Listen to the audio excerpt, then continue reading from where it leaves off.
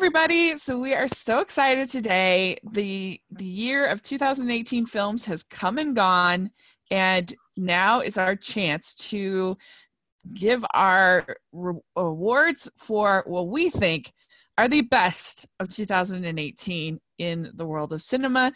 And I'm Rachel, and I'm joined by my friend Conrado to talk about all of these great films. Hey, Rachel. I just want to take another look at you as we give out these awards. That's right. I wish I could sing like Lady Gaga. That's right. Whoa. We will not sing. That would not please anyone listening to this. But I am very happy to be here. Yeah, thanks so much. How do you feel about the year in general? Do you think it was a pretty good year, or are you feeling down on it? How do you feel? I feel like every year is a good year if you know where to look. If you look, and especially this year, I tried to avoid movies that I thought I wasn't going to like. So I think for the most part, every movie that I saw, there is something there that I was into or that I thought was valuable. So that was pretty pleasing. What do you think? Yeah, I feel really positive about the year. I mean, I love musicals or music-inspired movies, and I thought this was a very strong year for that. And I also thought it was a surprisingly strong year for animation for me. There were a lot of little hidden gems, and then also I actually liked almost every mainstream film. There was very few that I just made me want to die and were just terrible. Well, that's good. There were a couple, Duck Duck Goose, for instance, but for the most part, I enjoyed the animation films for the year, so that made me happy, of course. And there was even some rom-coms that I liked, which that makes me very happy because you don't get those that often.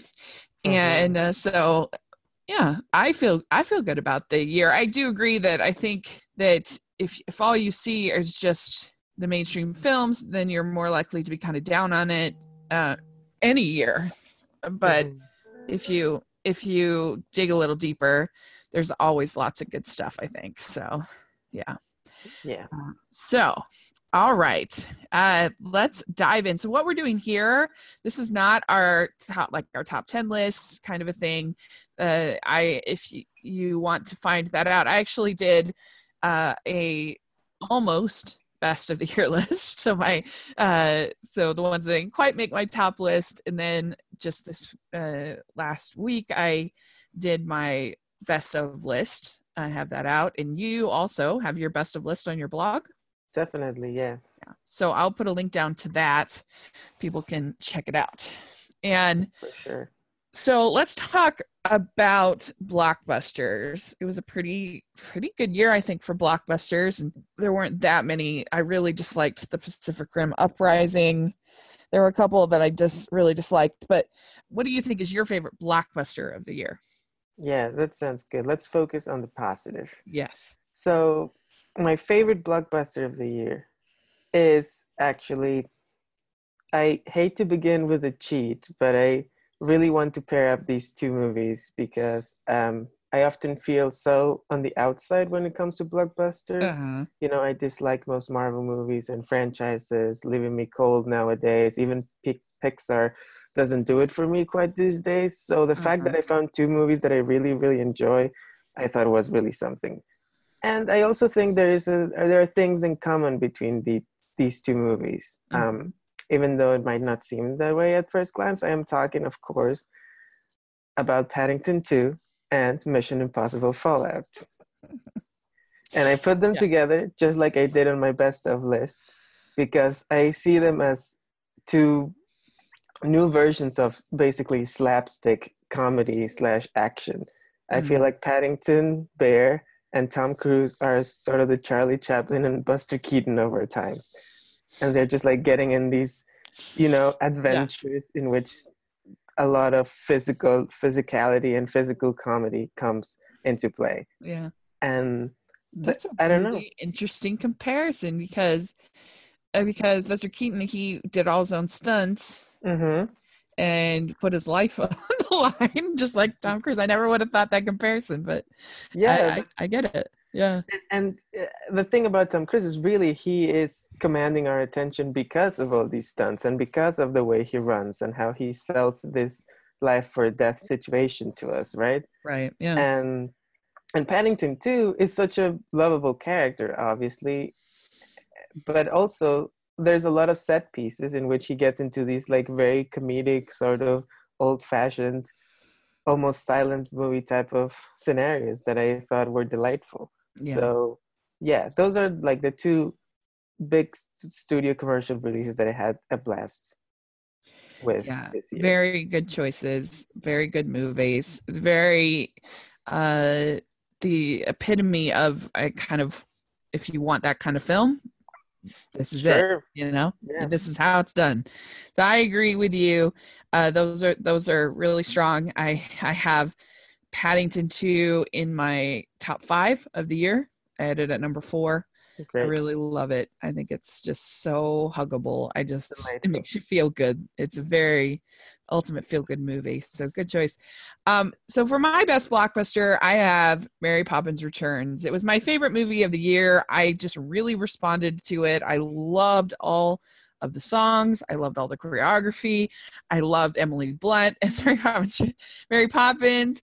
To me, it had a really sweet message about your family and friends getting you through tough times and supporting you. I loved the moment when Michael realizes that his wife is still kind of there in his children, and I thought that was a really lovely moment. I even like Colin Firth as sort of the villainous banker. I thought he was fun, having a good time with the role. I loved all of the songs, the choreography. I thought it was just sort of old-fashioned Walt Disney imagination kind of thing. It was the kind of movie that I felt like Walt would have loved. This movie, and a lot of times I don't get that from these live-action films from Disney, and I just appreciated that they wrote new songs and that everybody was really trying to kind of make a lovely little movie. I've seen it 3 times, and every time it just makes me really happy, and I just really, really love it. And I know other people have issues with it, but not me. I really liked it, and so I have it. Yeah, it's my favorite film of the year, and it was my favorite blockbuster. So Great. yeah. Yeah. Well, as you know, I'm not the biggest fan of this movie, but I will give the movie this. When I first heard about the idea of a Mary Poppins sequel, I almost threw up. And I thought there was no way this movie is going to be any good. And there's no way they can find someone to fill the shoes of Julie Andrews. And yet, somehow the planets aligned and something happened, and they were able to find Emily Blunt, who is able to channel Julie Andrews, and not quite imitate her, and yet seem like the original Mary Poppins. And that performance, I think, is a minor miracle that it even exists. Yeah. And I thought it would be the hardest thing to accomplish, and it's the best thing about the movie. In my opinion, it's a little disappointing, the movie around the performance, but I will totally agree that Emily Blunt is fantastic. Yeah. Fair enough. Yeah, she's amazing, and we'll talk about her again later on. But yeah, she's just the best. So anyway, that was my favorite. But like I said, I also loved Paddington. 2 was so great. I loved Spider-Man and the Spider-Verse. I loved Crazy Rich Asians. So there were quite a few blockbusters that I enjoyed. So all right, let's talk the other end of the spectrum. Let's talk indies. So we have the best indie, and for me, my favorite was Leave No Trace. I saw it at Sundance last year, and then I saw it 2 other times, and in the theater, and now I own it. And I just thought this movie was so moving, and it's there's a lot of coming of age stories that are just sullen and miserable, and that I don't relate to that kind of teenager at all. And for this girl, she comes to realize that she doesn't have to be like her dad. Like, she can love him and she can support him as a person, but she doesn't have to make the same choices that he makes. And I just thought it was so loving, and her decision by the end just made me want to cheer for her. And I thought that for this kind of off the grid movie, most of the time I'm not a fan, but they don't try to make him a hero at all. And I think that's what makes it work. And I just love it. I think it is a beautiful movie, and it's my favorite indie. Mm-hmm. I actually watched this just a couple of days ago in preparation for this podcast, because I had a feeling you were going to include it somewhere. Yeah. Because you loved it so much, and I hadn't seen it yet. And I thought it was really good.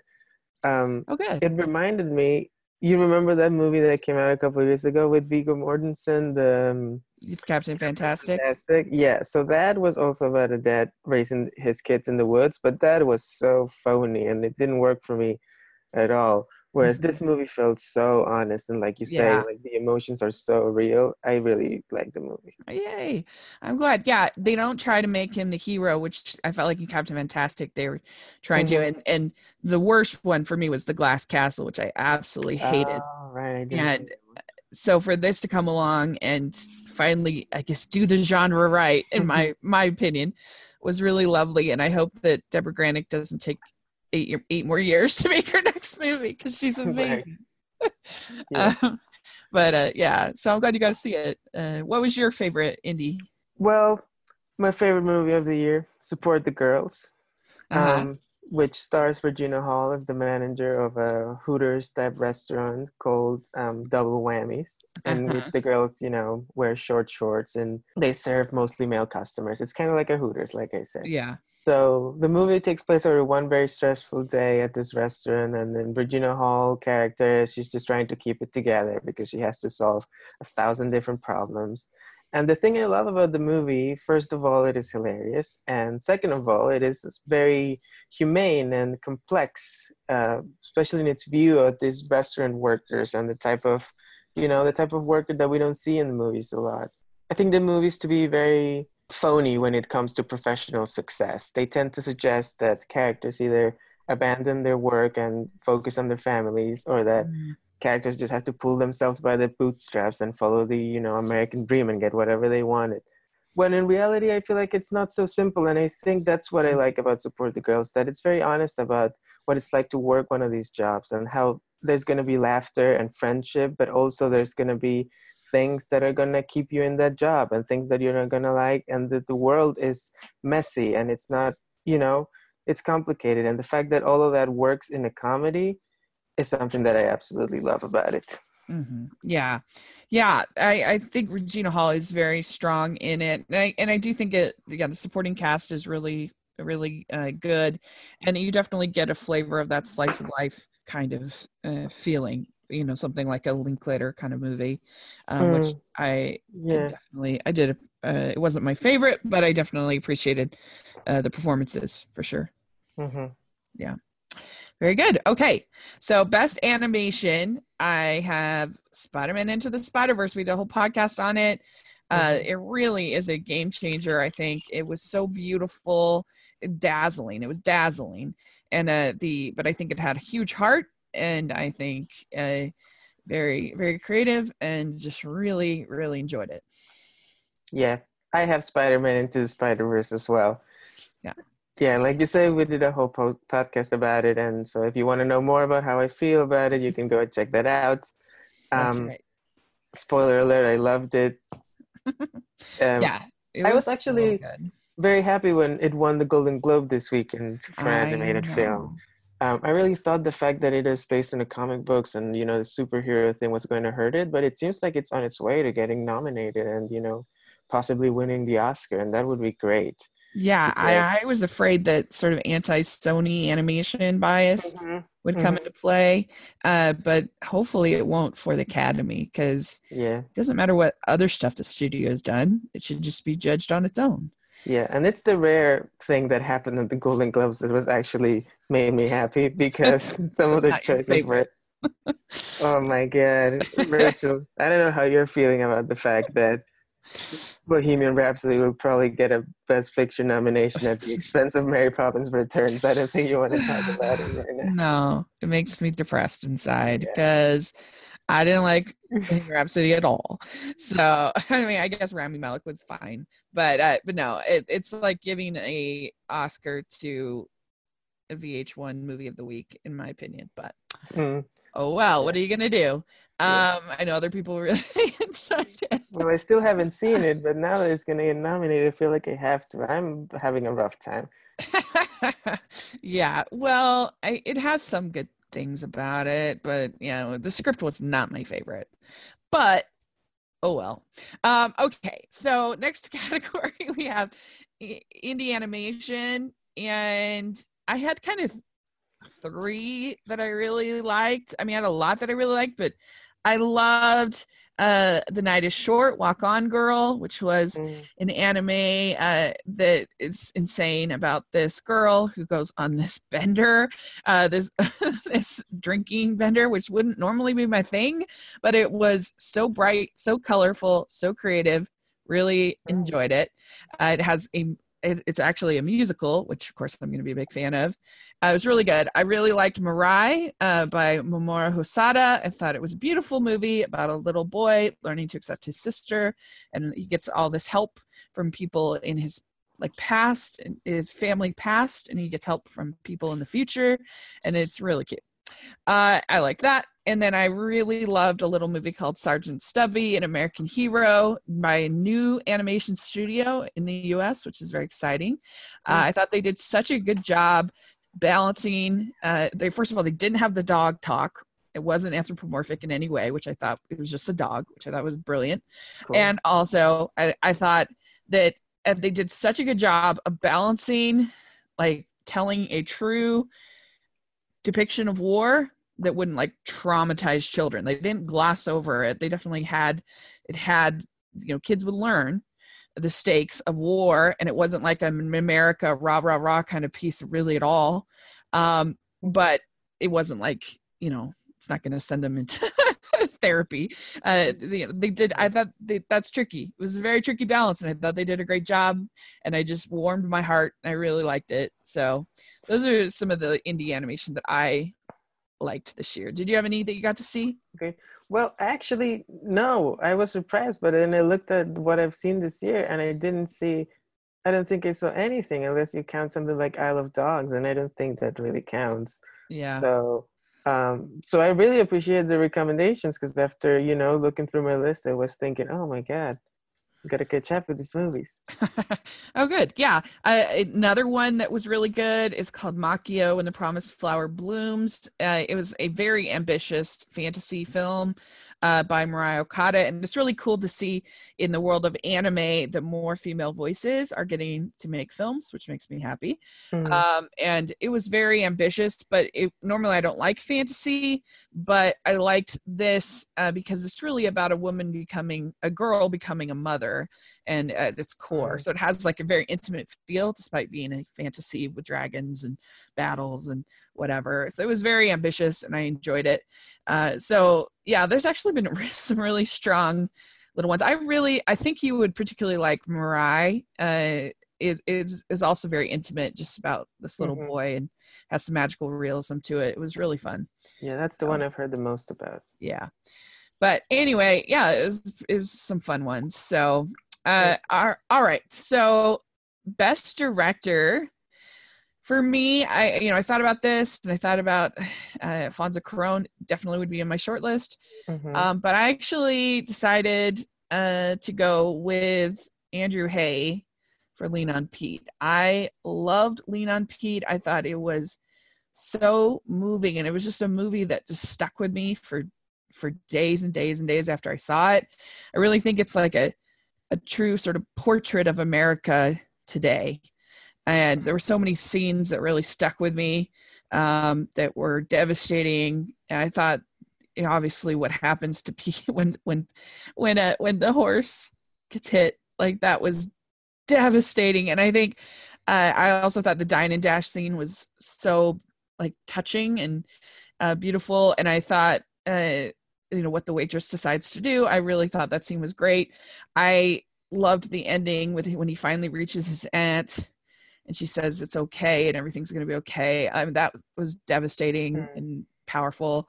And I just thought I thought he did such a great job, especially because he's not even American, like showing the cinematography was so beautiful and just showing this whole story. I thought he did a great job. So that's a really good point. That he is, British filmmaker, but he, unlike some others, he really shows a very honest and it seems like he's very careful about showing reality of this country in a way that, that feels honest, and it doesn't feel like he's just, I don't know, it makes me think of something like Three Billboards, which is so, it's like it's just trying to agitate and be edgy about the way it's showing that is a America. really good comparison. That is brilliant. Yeah, I agree with you. I think he's a brilliant director. Like every single one of his movies I've really liked that I've seen. So cool. That's why. What do you have at Best Director? So I have Lucrecia Martel, who directed the movie Zama, which is,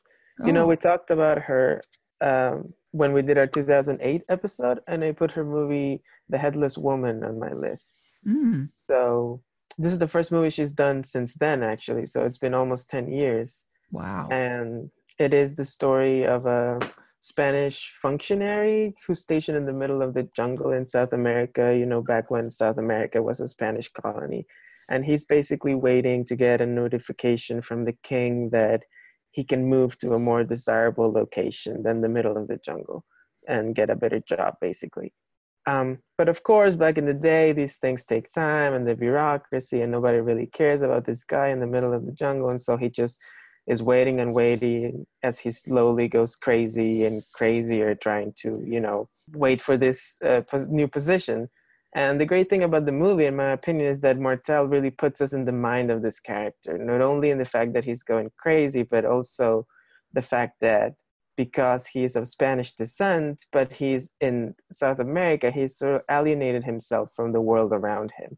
And so he doesn't see himself as either one or the other. And the movie really explores this weird thing about Latin America, which, in which the upper class of people who basically are ruling the continent don't really see themselves as fully American. And so they're a little alienated from the rest of the world. And it's sort of like a fissure in the middle of the continent. Having been born and growing up there, I really got to see that. And I think she really gets at it in a very interesting way through her filmmaking.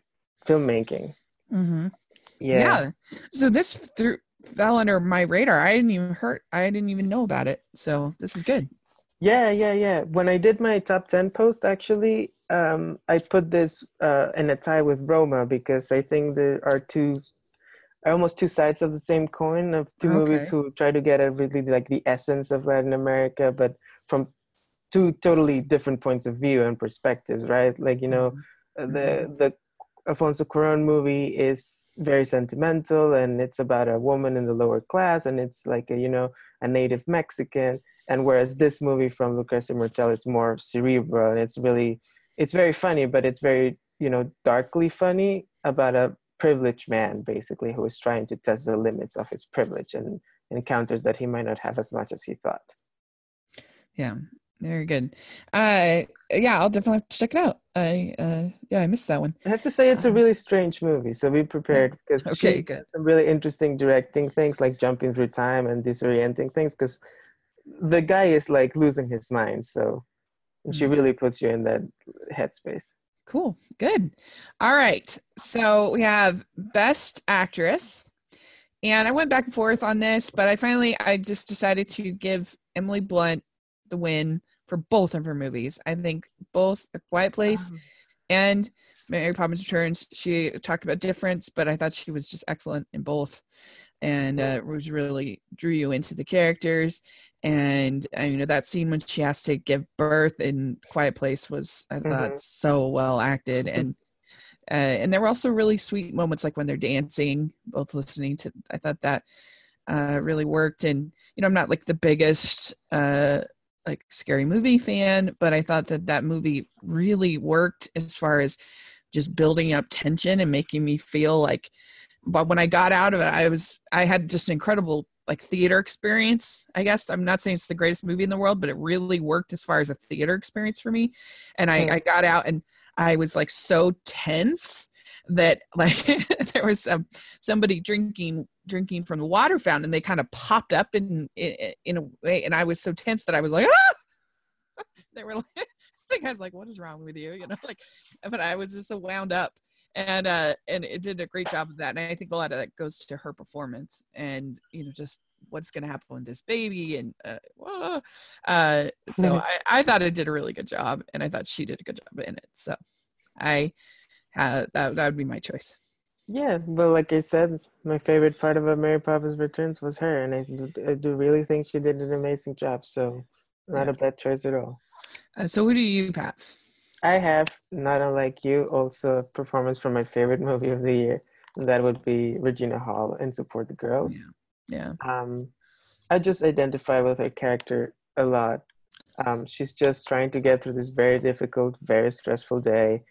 And there is a moment when, actually, I apologize, Rachel, because I'm going to curse, but it's just because I'm going to quote the character. Okay. And it's that she says, she's having this very hard day and she's having a conversation with her husband. And she just says, you know, I can take fucking up all day long, but I cannot take not trying. And that really stuck with me, because that was the whole thing about the movie, I think, about this sort of potential for people to keep going and keep trying to find solutions, even when the world around them is so difficult and so unjust. And that resonated with me so much. Yeah. I mean, it's my movie of the year for a reason. I Yeah. love it. And I love Regina Hall in it. Did you get to see her in The Hate You Give as well?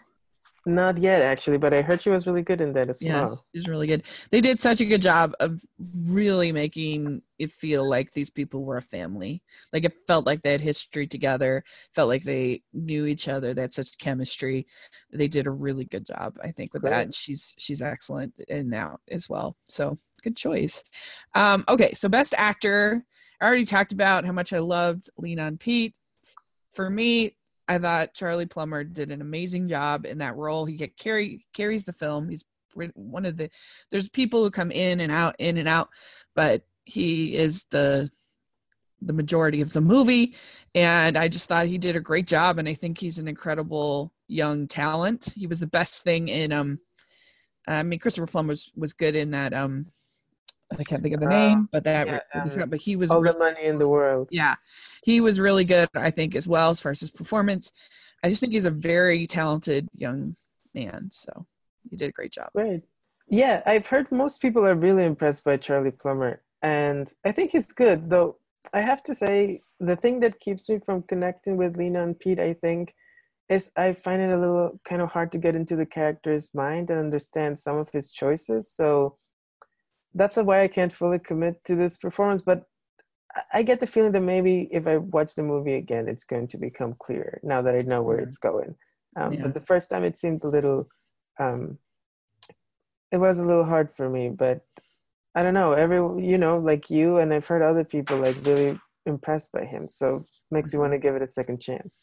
Yeah, I was blown away by his performance. It totally was truth to me, but you know, it's subjective. But yeah, I think he's great, and I do think Lucas Hedges is also an incredibly talented young actor. And he had a great year in a number of different films. So yeah, there you go. Who would you have as Best Actor? My Best Actor choice is Steven Yeun from the movie Burning. Yeah. So Steven Yeun has won some awards as Best Supporting Actor, which I think is great, but I think this is a lead performance. So I've put him in the, lead category, even though it's kind of borderline. If you were a stickler about it, I guess you can say that the main character is a different character played by this guy in You. I hope I'm pronouncing that somewhat correctly. He's also quite good in the movie, and he plays this sort of writer who reconnects with a girl that he used to know when they were kids. And back then he used to tease her a lot, and she wasn't very pretty, so he made fun of her. But now she's had plastic surgery, and now they reconnect, and he thinks she's very attractive and wants to pursue her romantically. And So the thing that happens is the girl goes on a trip to Africa, and when she comes back with this new guy, basically, her new boyfriend. And this is the character played by Steven Yeun. And this guy is very slick and very handsome. And so the main guy, this love triangle develops, and the main character starts to suspect that this Steven Yeun character may not be who we think he is, and he might be a much more, malevolent guy than we think. So the whole movie revolves about this question of what is actually going on with this character. And the masterstroke of Steven Yeun's performance, I think, is that he plays with the audience and with the other characters so well at, giving us a little bit of this and a little bit of that, and making us doubt, is this guy really bad, or is he evil, or is it just this protagonist is so jealous that he's projecting onto him? Like, what is actually going on?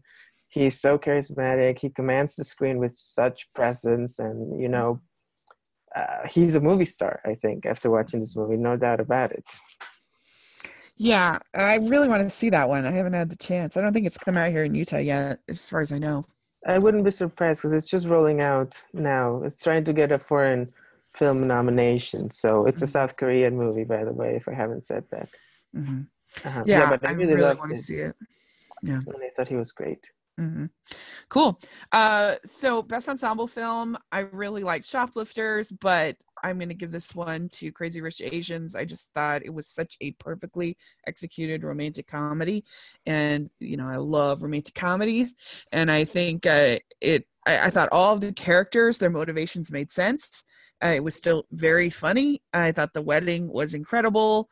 I just thought almost every joke landed. I liked pretty much every character, and I just really loved it. So I have it as the best ensemble. So great ensemble, and I'm glad you also mentioned the Shoplifters ensemble, because that also was almost my pick. But my pick ended up being, I don't want to sound like a broken record, but Support the Girls. I really wanted to showcase the supporting cast in this movie, because I think the way the performers play off each other is so essential to the movie's success. I especially want to showcase Haley Lou Richardson, who she plays Macy, the only girl who actually loves to work at Double Whammies, and she's so peppy and she's such a sweet girl, which I think sometimes it's really hard to do without making the characters seem dumb, and I think she really is good at that.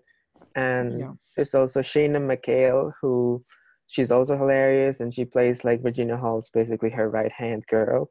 Yeah. I think partially why I picked it for ensemble is because I couldn't pick between the two of them for best supporting actors, but also because there's also a lot of other great performances. James LeGros and Dylan Jalula, Brooklyn Decker are all really funny. I feel like every character I sort of had a little bit of something that I remember. Very cool. Good. Yeah. They all did a good job with that. AJ Michalka, I thought did a very good job, and she is on the Goldbergs, and I really think she's great on that show as well. And so that was kind of fun to see her in a feature film. That was fun for me. Cool. So anyway. Okay. Supporting actress, I have Thomasin McKenzie from Leave No Trace. It's one of those but I think you could make an argument based on, I mean, the supporting actress is very, very murky, the supporting, what counts as supporting, but I thought that she was amazing in the role, and I just really felt emotionally tied to her character. And when she makes the decision at the end, I was literally just like cheering. I was like, yes, you was so brave to make that decision. And so anyway, I thought she did an incredible job. And so I have it. I will agree with you. It's a really good performance, but I don't think it's a supporting performance at all. Fair enough. If we're going true supporting, one I really loved that no one will talk about because it was right straight to Netflix was I really loved Penelope Wilton in the Guernsey Literary and Potato Peel Pie Society. Oh yes. I thought that she was I thought that she was lovely, and she in that role she's very skeptical of Lily James's character. Because she's been through so much, and she's a great actress, Penelope Wilton. So And that was probably be my pick for true supporting role. Great. Yeah. What about you? Well, so here I go, trashing your pick because it's not supporting, and now I have this performance that I think is kind of elite. I feel like this performance is actually bordering the line. So you will tell me if you agree Okay. or not. My pick is Sakura Ando from the movie Shoplifters. She Uh-huh. plays basically the mom figure in the movie. Yeah. She's Yeah, great. yeah, Uh, she's great. I don't know. I feel like it's she's an ensemble film, so I think you yeah. can make the argument that for either case. All right, so I'm So. just gonna run with it because I think she's absolutely amazing. There is the sequence, I think you know what I'm talking about, near the end of the movie when she's being interviewed or Yeah. actually kind of interrogated by a government official on why she did the things that she did, and the camera just stays on her, and she delivers these monologues with such passion and such emotion. You can really see what this woman is going through. And that it's this very, very hard moment in her life, and I was floored by that scene. I think she's absolutely great. Yeah. Yeah, that's a great scene. And I mean it's just such an interesting movie because it's all about how they've sort of created their own law, and Mhm. it's like right, and we all know it's right, but it's not right, if that makes sense. Like Yeah. they're breaking up this family, and yet we know that that's the best place for all of the characters. That's when they're going to be loved the most, and but our law says that they have to be broken up. And I think that it's there's such humanity in that performance, Hmm. and such a flawed character but with the best of intentions. And yeah, really good, very good one. Yeah. And I'm Yeah. sensing a theme of sort of like families Yeah. against the law and the government being broken up, Leave No Yeah, that's Trace and true. then Shoplifters, both of our picks. So Yeah, I I think mean there's Lean on something Pete there. has that a Yeah, little bit yeah, too. for sure. Yeah, good point. Okay. So supporting actor, I have Hugh Grant in Paddington 2. He was willing to make fun of himself. He was a good sport. He was hilarious. And I just love I love the movie, and I love him in it. He's so fun. Great choice. Great choice. I think he's really funny. Yeah. Um, my only caveat with this choice is that some people, when praising Hugh Grant, have dissed Nicole Kidman, who plays the Oh, villain in the right. Yeah. first movie, and I think that's unfair. I think they're equally delightful performances, and I'm totally down with singing the praises for Hugh Grant, but let's not sleep on Nicole Kidman because she also did a great job. Yeah, she did. She did a great job. I mean, I'd probably if I did, I would probably pick Hugh Grant over because it had that extra meta level to it. But they both did great. Yeah, I Yeah, I agree. mean, there's that singing moment at the end that I Yeah, think yeah. really really puts a button on Hugh Grant's I mean, performance, that just it's so him delightful. playing a foppish actor is just hilarious. Yeah, Like, yeah. yeah, When he does the commercial in the dog costume, yeah. No, yeah. it's really great performance. What did you have? I have Brian Tyree Henry from the movie If Beale Street Could Talk. Uh-huh. Um, I want to preface this by saying that one of my big frustrations this year is actually that I couldn't fully connect with If Beale Street Could Talk, which I was really looking forward to the movie, Uh-huh. and then I didn't quite get into it. That being said, there are many things about the movie that I really love, and one of them is Brian Terry Henry's performance. He's not in much of the movie, only a couple scenes, but Which one does he play? he plays the friend of the main character who has just been released from jail. Oh. And he has this one monologue, which I think it's amazing, in which he talks about being in there and what a horrible experience it was and how it really changed the way he looks at his life. And I don't know, you can sense all these emotions in the way he delivers the monologue. You can feel that he's so scared to go back there. And he's also angry that he's not able to make sure that he doesn't go back. I don't know. It was one of the most emotionally and visceral scenes I saw this year, and Yeah. definitely one of my favorite scenes in the movie. So I really Mhm. tip my hat to him. Yeah, he's a good performance. I did not like that movie really at all, but it has some good things about it, I guess.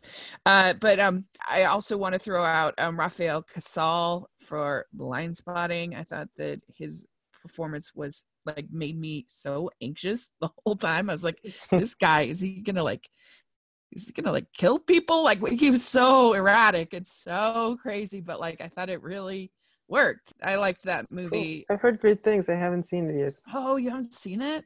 Yeah, No. I didn't like Sorry to Bother You. I thought this was a much better, with some of the same themes, much better movie in my opinion. But I really like Blind Side. But yeah, his friend plays his best friend. That's a very like toxic person. But I don't know. It was a good performance. So that's one I check out. All right. So best score, I really struggled with this because there were a bunch of scores that I actually really liked this year, but I went with the more obscure one just for fun. I went with The Night is Short, Walk On Girl. I already mentioned it. This is such a fun, bubbly score. It does evolve into actual musical numbers. This director, Masaki Yuasa, I guess, if I'm saying it wrong. This movie's not gonna be for everybody. It's very, very surreal, very abstract. It's very weird. But I just thought it was joyful and I really enjoyed it. And I thought this score was really fun, very bubbly, and I liked it. So that's what I picked. My pick for score is If Beale Street Could Talk by Nicholas Bertel.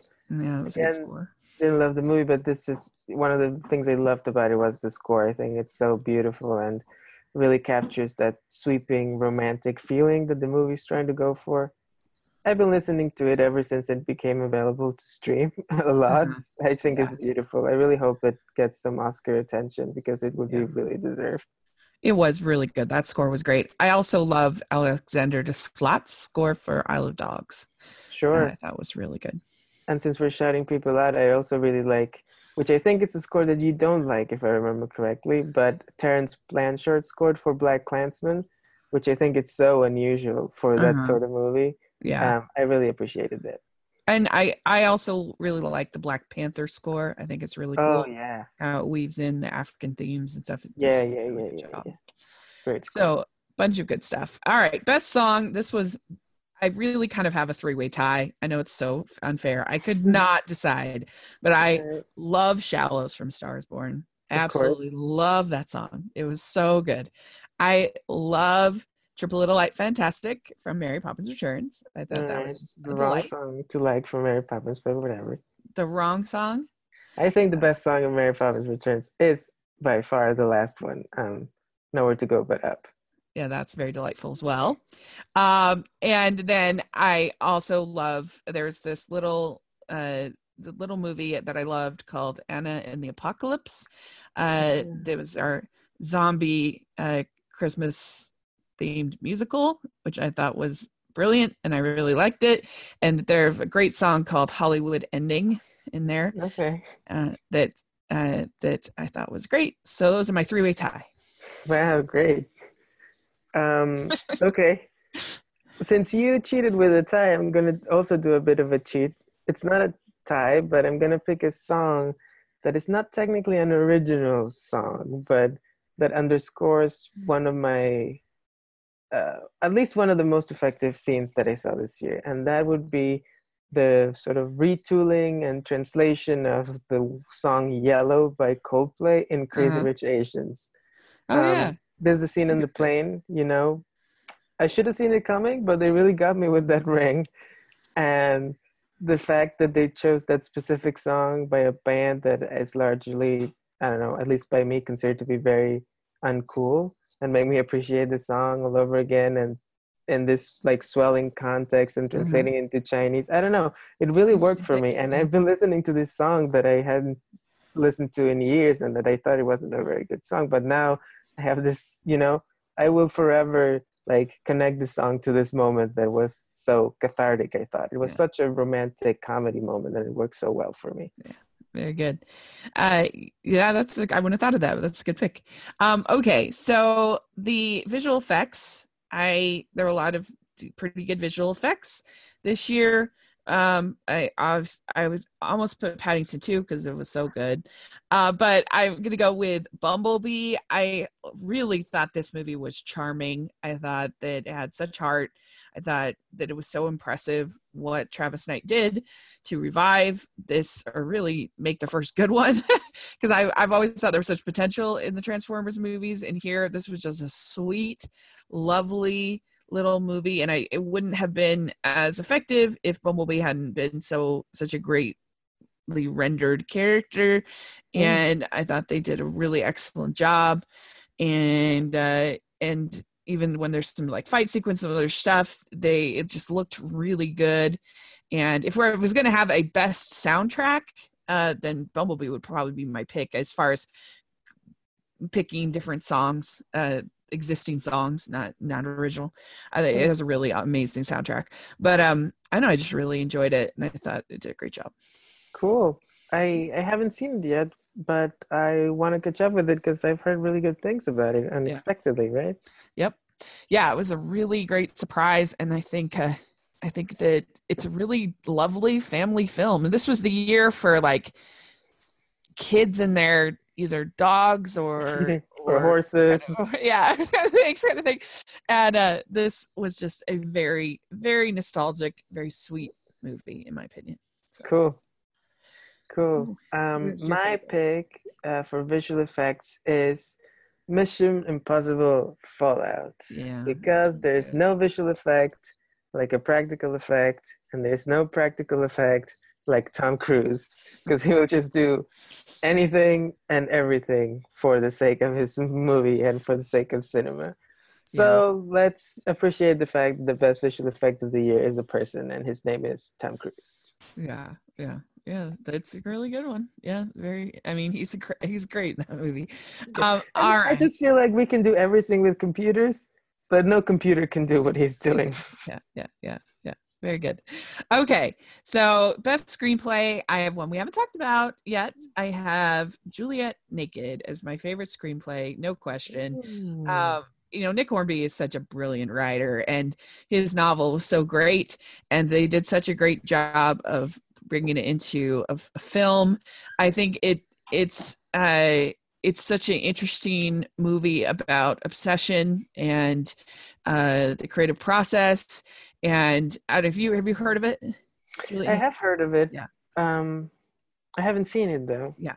So it's all about this woman played by Rose Byrne who has this sort of crisis. She's had this live-in boyfriend, whatever, for 13 years. And they had kind of made the decision they weren't going to have children early on in their relationship. And now she's sort of doubting that choice that she made and kind of regretting it. And her boyfriend is played by Chris O'Dowd. And he is obsessed with this singer who only did 2 albums, and one of them called Juliet Naked. So the name makes the movie sound more scandalous than it is. It's really not at all. And he's this like podcaster, and they like him and his friends like talk obsessively about each song, and they analyze it and they dissect it. And what do you think he's trying to say with this lyric and whatever? And so she ends up one day on the forums actually just saying how she doesn't like this particular album or song or whatever. And the actual singer, ends up responding to her, played by Ethan Hawke.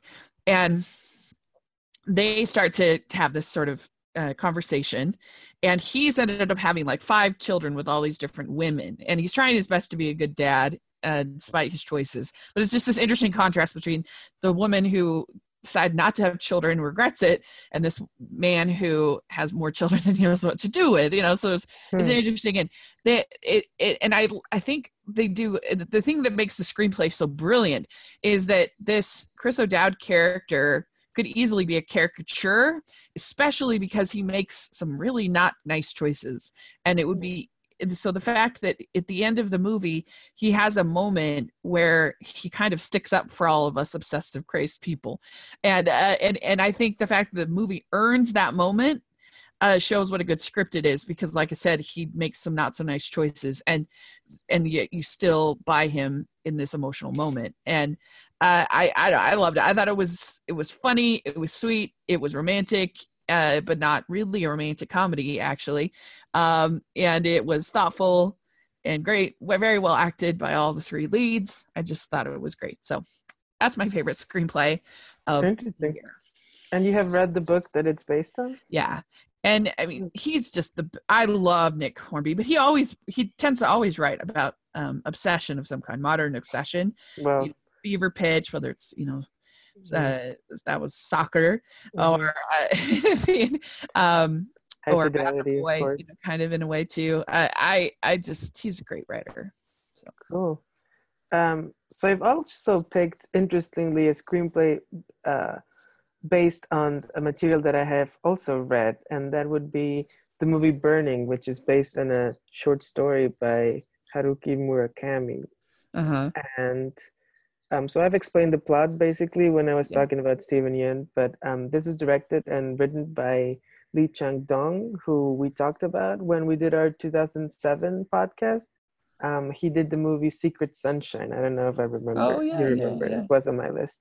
So this is an adaptation of Murakami, and the short story that it's based on is really short, but the movie is almost 3 hours long.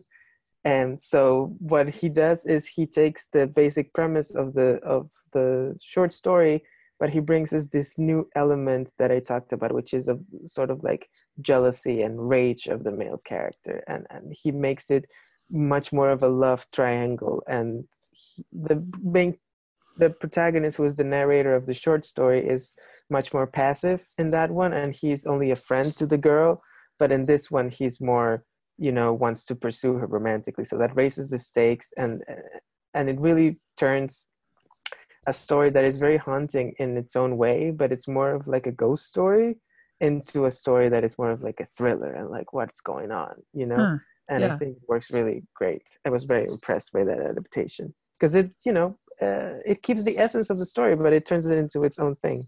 Mm-hmm, mm-hmm. Cool. Yeah, I need to see that for sure. All right. So the best duo, I have, actually, to my surprise, I have Ralph and Vanellope from Ralph Breaks the Internet. I thought that what they did in this movie was so interesting because you have these characters that are friends, and by the end they have to learn to kind of accept the fact that they see the world differently, and yet they can still love each other. And I think that that's the hardest thing in life is to accept people for who they are and still love them, and maybe even love them because of those differences and the unique way that they look at the world. And I actually thought that the messaging was fairly nuanced, and I thought their relationship really grew in a more interesting way than in the original, in my opinion. And I just really thought they were great. So I liked it. Cool. I was really underwhelmed by the movie when I saw it, but I will agree with you. Something that I didn't give the movie enough credit when I first saw it is that they really go to an honest place with this Ralph and Vanellope relationship, and the idea that you can be selfish and very codependent of your friends, and fail to see when something is good for them. I think that was really, in retrospect, I think that's a very interesting thing to put in a children's movie. Yeah, and you love somebody, and yet you might kind of have to, it sounds cheesy, but like let them go and go on their adventure and try something new, and you can support them. I think it was really cute, really cool. And so anyway, what did you have as your favorite duo? So my favorite duo is from Creed 2, which I think got some kind of disappointing reviews, but I really enjoyed it. And me too. One of the things that I enjoyed the most was the relationship between Adonis Creed, played by Michael B. Jordan, and Bianca, played by Tessa Thompson. I think I was surprised to find, after watching this movie, that I'm really rooting for this couple, and that I really like these two fictional characters together. And I was so happy to see them in a marriage that is tender, and there's this old-fashioned melodramatic romance element to it, and that they're really trying to make it work. And there's communication and love, and I don't know, I'm just rooting for the two. And Yeah. obviously they're two of the most attractive people in the world, so of course I'm gonna be mesmerized by their romance. But I was really into it. Yeah. Yeah, that was actually going to be one of mine, the underrated, because even though it's technically certified fresh, I don't know, I just feel like it wasn't given the I thought it was great. I mean, I was Yeah. literally rooting for both sides. I thought the Dragos was done very well, and I Mm-hmm. thought that he was done. I would have been fine with either of them winning, and that's hard to do, I think, in a boxing movie. Yeah, I liked it a lot, and I think a lot of I think a lot of people sort of gave the movie a pass because it's pretty good, but did were a little, I don't know, weren't impressed Yeah, by it. But I think there's a lot of stuff going on there that I really yeah, like. I agree. Yeah, it didn't have like the fancy camera work, but I don't really like that's secondary to me. As far as I mean, I like the first one better, but Yeah, but I it's still thought really that good. yeah, I agree. Yeah, very good pick. Okay, so my the best kiss I give to the Guernsey Literary and Potato Peel Pie Society. The Ah, at the end of have you seen it? now the Okay. potato movie. Hey, I'm Yeah, the so potato serious. movie at the end. I love the book and I love the movie. At the Ah. end of the movie, spoiler alert, they have a scene where they both meet on the boat. She's going to find him. He's going to find her, and they meet midway, which was very romantic. And uh, they're they're surrounded by people, and I love scenes in romantic movies where they're surrounded by people, and yet it's only them. You know, like they have that Mm, moment of connection. That's very romantic. And she proposes to him, and mm. then they have this great kiss, and it's really good. I loved it. Cool. Yep. I haven't seen it, although I've been curious about the potato movie. I think it's one of those things about when it's on Netflix and you just like keep pushing it off, thinking you'll get to it. It's So, a really sweet didn't yet. little movie. I think so. Cool. Um, so my pick for best kiss, this was a hard one for me, actually, this category, and I'm not fully satisfied with my choice because I feel like there might be something out there that I'm forgetting, but I'm gonna go with it, and I'm gonna say my pick is the opening shot of Widows, in which we see Viola Davis and Mm. Liam Neeson just going ahead and having a big, wet, sloppy kiss. Yeah. You know, with no other reason, because I think it's a very bold way to start a movie. Yeah, that was Because definitely it is an yeah, unusual kiss, right? yeah, It's not yeah, the for sort of sure. kiss you usually get in a movie. It's true. Another one that I thought was very well done is the Ferris wheel scene in Love Simon, the ending. I thought that was very, very Yeah. good. So okay. Biggest laughs. I have two picks. Okay. First one, I have Game Night, which I thought, oh, he'll probably maybe talk about that. I don't know. It was so funny. Hilarious. Especially if you have a family that's into games, which my family is. So I really thought it was funny. And also, I think it showed so well that sort of desperation when you're in your 30s of trying to socialize, but it's like kind of awkward and it's hard. And I thought it really captured that really well. Also, there's this little indie film made out of it's a Turkish film that I saw at Sundance called Hmm. Butterflies, which I thought it's a dark comedy. It's very sweet and touching, but there's this running gag, and I guess this maybe would be a little bit of a spoiler, but there's this gag where the chickens in the town eat gunpowder, and they just Oh my God. randomly explode. And like so they'll just be going through the movie and all of a sudden boom chicken everywhere. And I know like I'm sure that's not what would actually happen if chickens ate Right. gunpowder, but it was to me for whatever reason every time it happened I just died laughing. I thought it That was sounds so really funny, funny. and there were That, other funny stuff about it, but I really enjoyed Butterflies. It was really good. that sounds really funny. Yeah. Okay, gotta catch up with that one. Biggest laughs. My pick is the movie Blockers. Oh, okay. Um, but more specifically than the movie Blockers, I wanted to highlight what I think is one of the funniest performances of the year, and this is given by a woman named Geraldine Viswanathan, I think is how you pronounce her last Mm-hmm. name.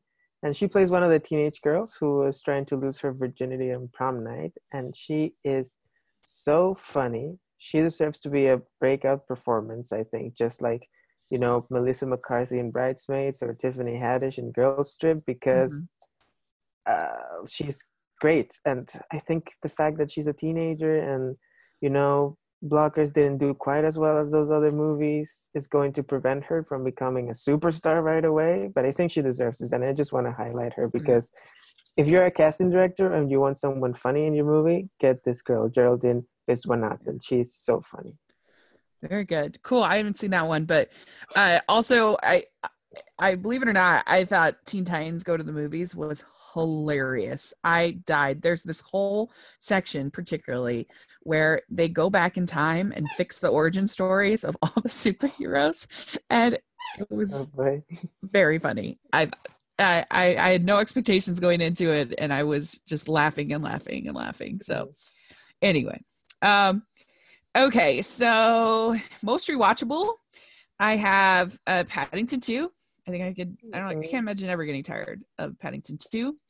And I also loved, and I think I'll watch every Christmas from now on, I'll watch Anna and the Apocalypse because it was Oh, just joyful and effervescent and everything that you could want as far as just creativity.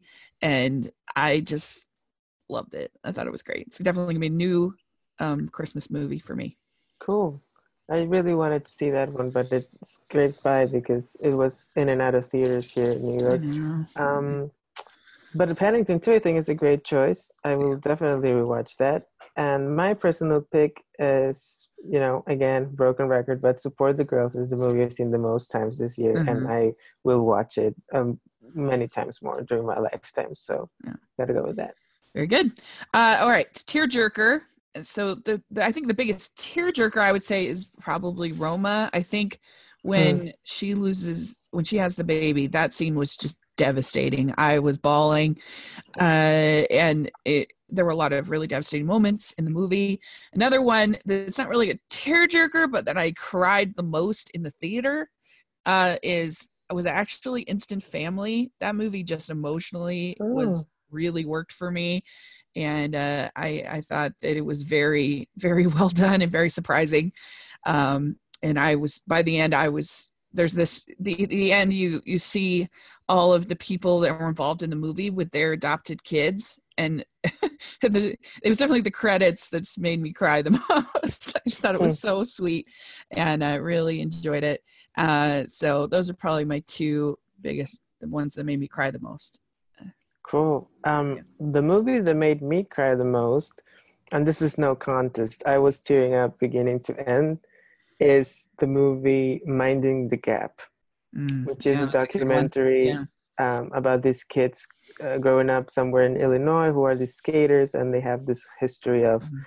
basically of abuse in their families, right? Yeah. And I Mhm. just think just seeing these very real people being very real and having, I don't know, just when the guy, I forget his name, but when the guy gets promoted at the restaurant, Oh yeah. Kier, yeah, so he gets this promotion and it's just such a small thing, but for that guy, it's such a big deal. And I was just like tearing Mhm. up so much, just so happy for him that he got that.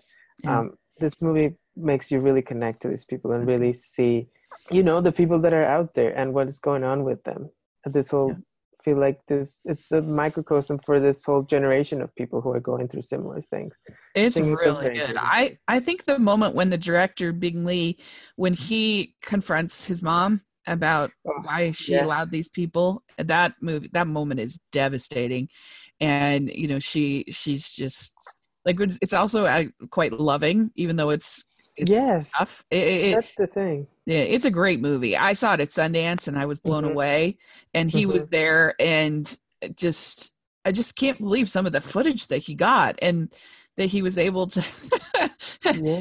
I mean, and you just don't see that many movies about how domestic violence affects young boys and this was a very beautiful interesting depiction of yeah and It's just it was so great. human, Yeah. right? Like in Mhm. every moment you see the human connection in a way that I don't know if you could ever in a fictional film. I think the fact that all these are real people Yeah. really gets under your skin and makes Yeah. it work.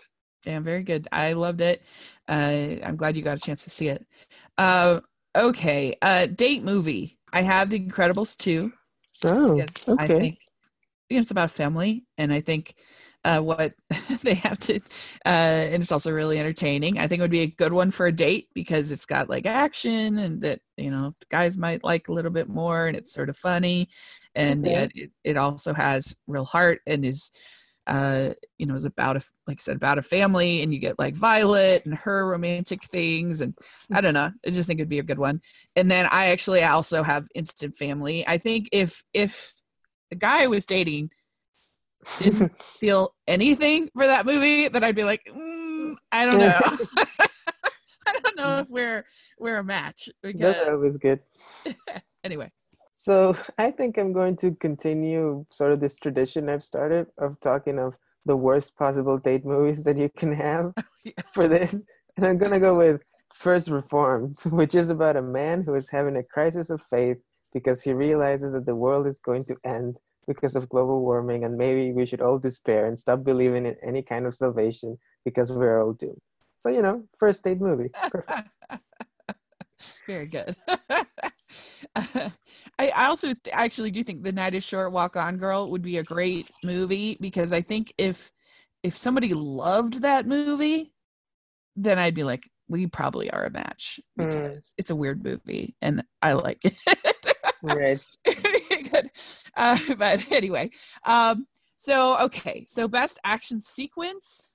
I can't think of anything that was more awesome. I had my issues with Infinity War, but I thought when Thor comes down with that hammer in Wakanda, that I love Thor. I'm a huge Chris Hemsworth fan, and I thought that as far as the sequence was really great and All really right. fun. So Cool. I was thinking Mission Impossible Fallout is full of great action sequences, but I think if I have to single out one specific one, it has to be Incredibles 2, the scene with the Elastibike and the train, the runaway train. really good. Incredible. Brad Bird is a master of action sequences as far as I'm concerned, and that was so good. Yeah. Yeah, that was a good one. Yeah, definitely. All right. So, best musical moment. I have to pick. I really liked A Place Called Slaughter Race, and that was a huge surprise. I Yes. wasn't expecting to all of a sudden get a Alan Menken song, and there it Mm-hmm. was. That was really fun. Yeah. But then also, in Anna and the Apocalypse, there is a scene. There's a song called "Turning My Life Around," where she's walking to school and the zombie apocalypse is happening all around her, but she's like doesn't even realize it because she's singing the song and she's thinking about her life and she's just caught up in her own world, and it's just so well done and so funny and charming, and it's a great song. So this is probably the second best song in the whole movie. So Cool. yeah, those are the two. My musical sequence doesn't actually come from a musical film, Uh-huh.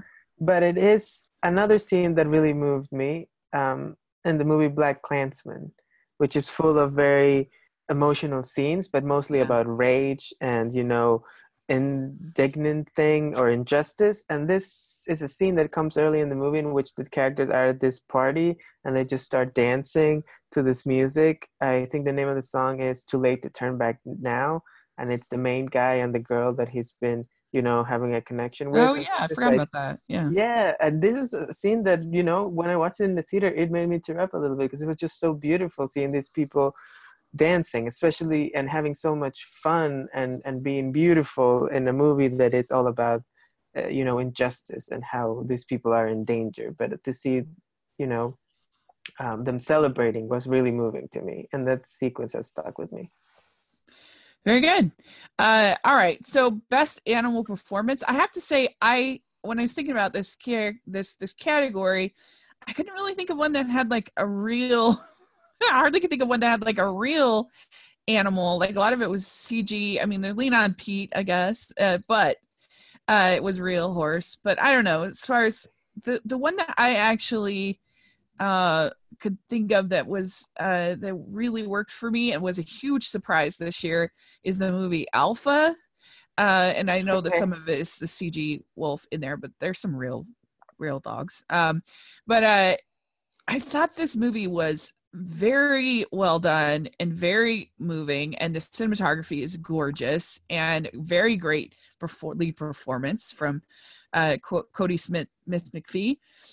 He was great in it, and he was kind of like a YA version of The Revenant, but with like a nice person to follow. Cool. That you were rooting for, actually.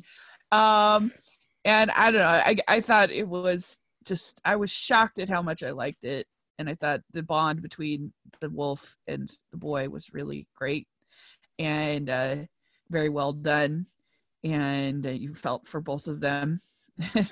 And so, yeah, it was actually a really pretty good movie, I think. Cool.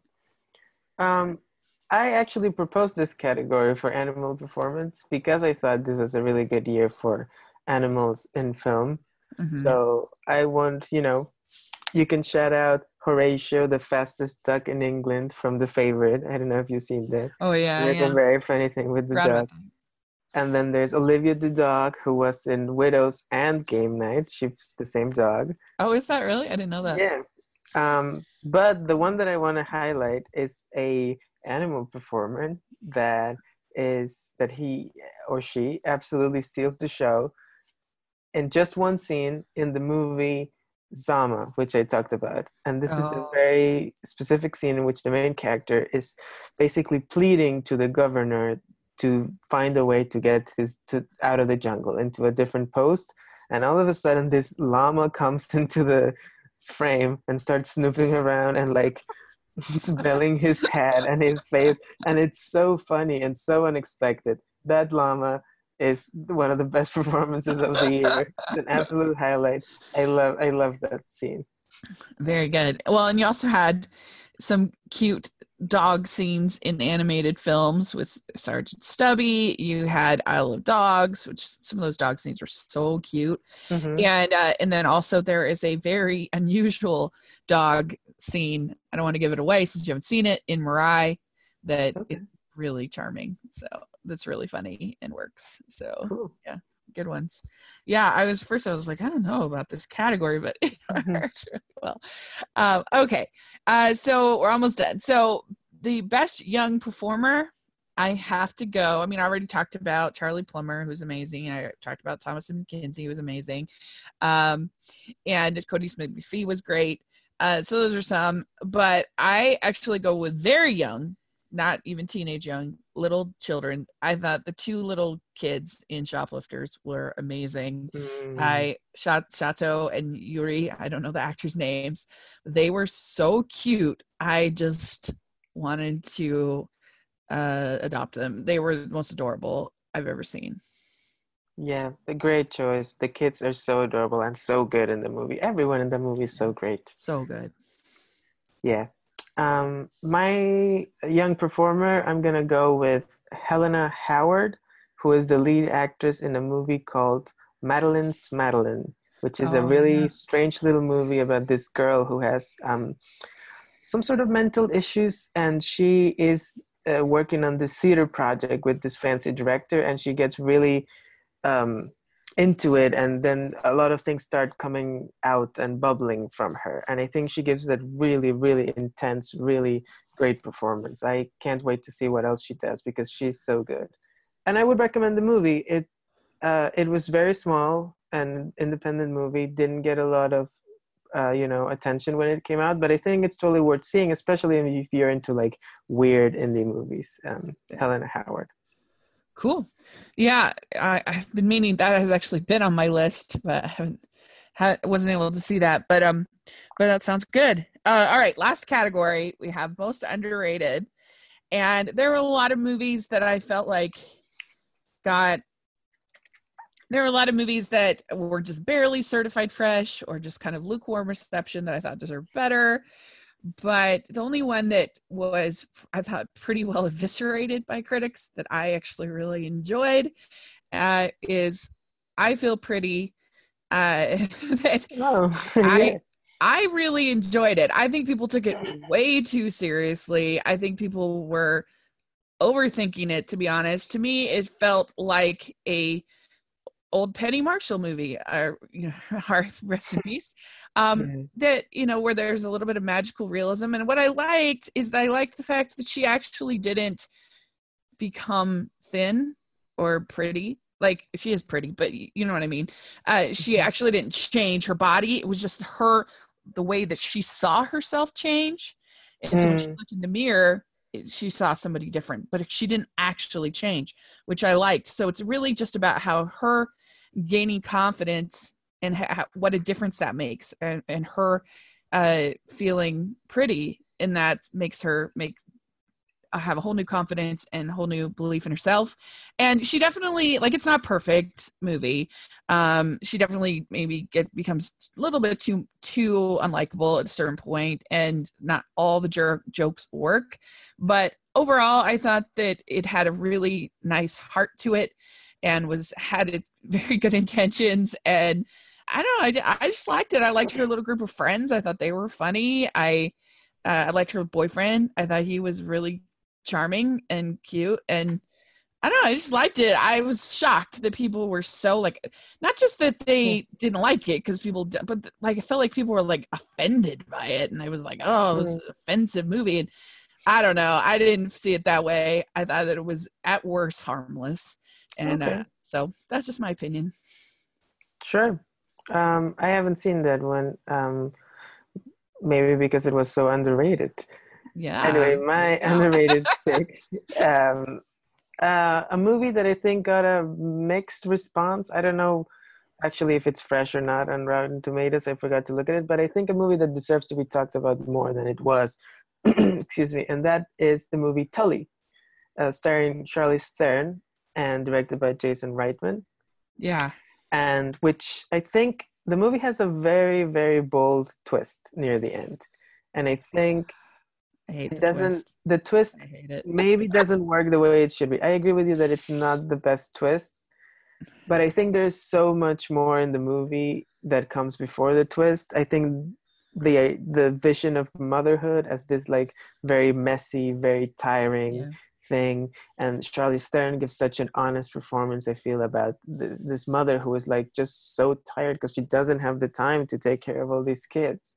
Yeah. And she doesn't also have the money to, like, do all these other things that her fancier brother and his wife can afford. So I think it was a very honest movie in that sense, and very interesting as sort of story that I don't think I've seen a lot of in movies. And I wish people had given it more attention, taking that into account, the things that were so unusual about it.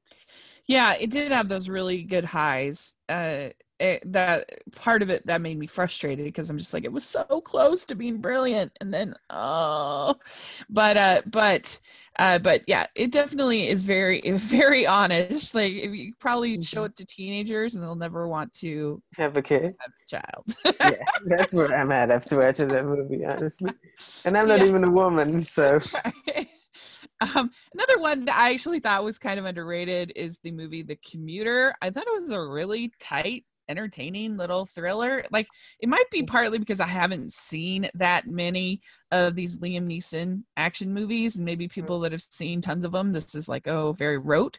But since I haven't, I thought he was good. I thought the action was good. I thought it built tension well. I liked Vera Farmiga in it, Patrick Wilson, Sam Neill. It has a good cast. Elizabeth McGovern has a really good cast, and I thought it was pretty well shot and pretty well done, and I liked it.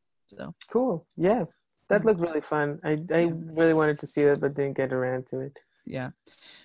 So there you go. That is our thoughts about this year. We think we covered a lot of movies, and I think I got a lot of variety. So this was really fun. I really enjoyed it. And hopefully people will let us know in the comment section or on Twitter. Let us know what you would pick. I'll put all the superlatives in the description section, and so let us know what you would pick for the different topics.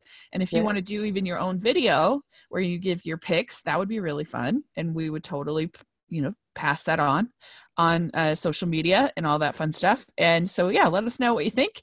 And so Connor, how can people find you online? So you can find me on Twitter at Coco Hits New York, or you can go to my blog, which is cocohitsny.wordpress.com. Great. And we'll have that in the description section. And yeah, you can follow me at Rachel's Reviews on iTunes and on YouTube. And you can put your ratings and reviews on iTunes. Really appreciate it. And you can now find me on Rotten Tomatoes, which is insane. And I'll have my link for my profile there in the description section. And so check that out. And yeah, a lot of fun stuff. So thanks so much for doing this. I really appreciate it. And we'll be back together to talk about the Oscars. So we will. Yay. Get ready. Everyone's having Bohemian Rhapsody fever. Yeah, right. So all right, we'll talk again soon, and that'll be great. Okay, Bye. see you then.